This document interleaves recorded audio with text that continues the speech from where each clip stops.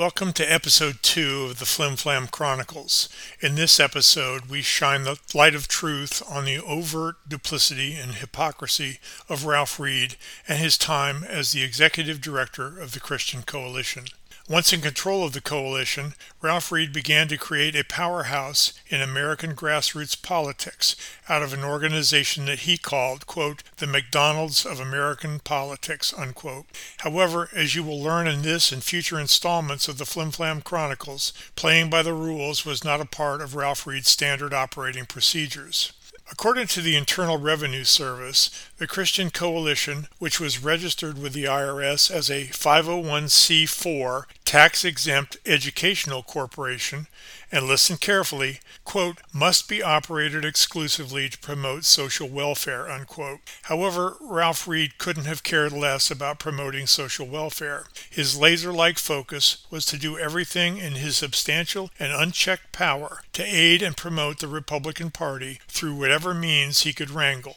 However, he was wily and unscrupulous enough to wrap everything in a well-disguised package of supposedly educating the U.S. voters. Under Ralph Reed's direction, the Christian Coalition provided unprecedented direct support for President George H.W. Bush's re-election campaign. My book, The Trial of the Devil Incarnate, Ralph Reed, God's Flim Flam Man, provides written proof of Reed's communications and direct meetings with the Bush Re-Election Committee, planning direct assistance with providing 40 million voter guides, the names and addresses of 2 million identified voters, and providing 2 million phone calls and letters, all Bush-friendly items to be provided by the supposedly impartial Christian Coalition.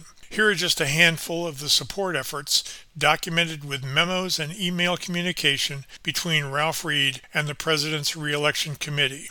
These include multiple strategy meetings and communications with Mary Matlin, the Bush-Quayle re-election campaign's political director, and the President's re-election committee members to discuss what could be done to assist the Bush-Quayle campaign among, quote, pro-family voters.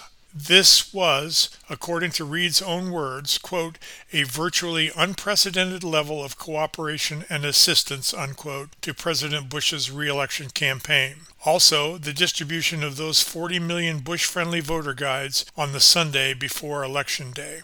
On the day of the California primary election, Reed oversaw a nationwide telephone poll of the audience of the 700 Club television program, asking viewers to express a presidential preference. Reed then sent those CBN poll results in a memorandum to Bush-Quayle 92 chairman Robert Teeter, written on Christian Coalition stationery no less, stating that the CBN poll results were 57% for President Bush, 40% for the independent candidate Ross Perot, and 3% for then-Governor Bill Clinton. Later, Teeter said he was fully aware that the Christian Coalition intended to distribute millions of voter guides in churches nationwide.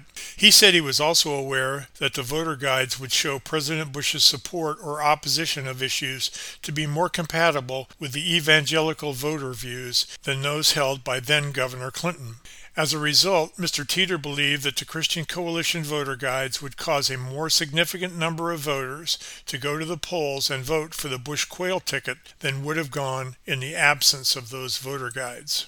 In the late spring of 1992, the Christian Coalition, under Ralph Reed's direction, invited President Bush to address the coalition's September 92 Road to Victory conference held in Virginia Beach, Virginia. Not so coincidentally, Virginia Beach was where Pat Robertson's Christian Broadcasting Network was located and just a stone's throw from the Christian Coalition headquarters. Another non-coincidence was President Bush's invitation to this fundraising event. Documents in my book include handwritten notes indicating that the fundraiser could raise $500,000, which could be applied to offset the Christian Coalition's Bush-friendly voter guides cost.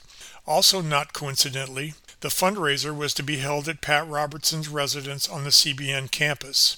Federal Election Commission exhibits in my book document that President Bush attended the Road to Victory conference and the related fundraising event. The funds raised at that event, which fell short of the estimated $500,000, were subsequently deposited into the Christian Coalition's General Treasury account. At the Christian Coalition's September Road to Victory conference, Reed oversaw the distribution of a 16-page tabloid-style voter guide to the attendees. The voter guide included supposed candidate interviews from President George H.W. Bush and Bill Clinton to be taken from a survey submitted by Reed and the coalition. However, the truth is that these interviews were simulated. In other words, they were manufactured by stringing together selected quotations from various sources, making them appear to be actual responses to the questions posed by the Christian Coalition. In fact, the Bush Quail 92 campaign sent their survey response back on September 28, 1992, and the Clinton-Gore campaign did not even reply to the coalition survey. However, despite not having actual candidate responses, Ralph Reed and the Christian Coalition produced its first presidential voter guides by the September 19th Road to Victory conference, doing so a full 10 days before receiving President Bush's responses to the survey. How did they do that, you ask? Well, Reed's voter guide was a fabrication. It was pieced together from 6 excerpts, lifted from an earlier 700 Club interview of the president by Pat Robertson. Once again, Ralph Reed was slanting and manufacturing the truth to favor the GOP. In another instance, the coalition received a check for $60,000 from a supporter named John Wolfe, with specific orders from Wolfe that it be used to help directly in President Bush's re-election efforts. Knowing that Mr. Wolfe had already given $4,000 to the Bush re-election campaign, which exceeded the maximum amount allowed by law, Reed then ordered his chief financial officer, Judy Liebert, to record the Wolfe donation as a, quote, anonymous, unquote, gift in the Christian Coalition's accounting ledger. Not only was Reed's efforts to use the tax-exempt resources of the Christian Coalition to help President Bush unprecedented, it was also undeniably illegal as hell. And Reed knew it was a direct violation of Federal Election Commission laws. That $60,000 check was then used to underwrite many of the Bush-friendly voter guides. When the FEC came sniffing around to investigate the unlawful actions of the Christian Coalition, the actual flim-flam side of Ralph Reed emerged. Judy Liebert later testified to the FEC under oath that she was present when a panicked Ralph Reed personally destroyed multiple incriminating documents that would have proved he was aware of his crimes. But fear not, several smoking gun documents that confirm Reed's collusion and secret work to help the GOP are in my book, and there was much more flim-flammery going on at the Christian Coalition, and that will have the light of truth shown on it in our next episode of the Flim Flam Chronicles.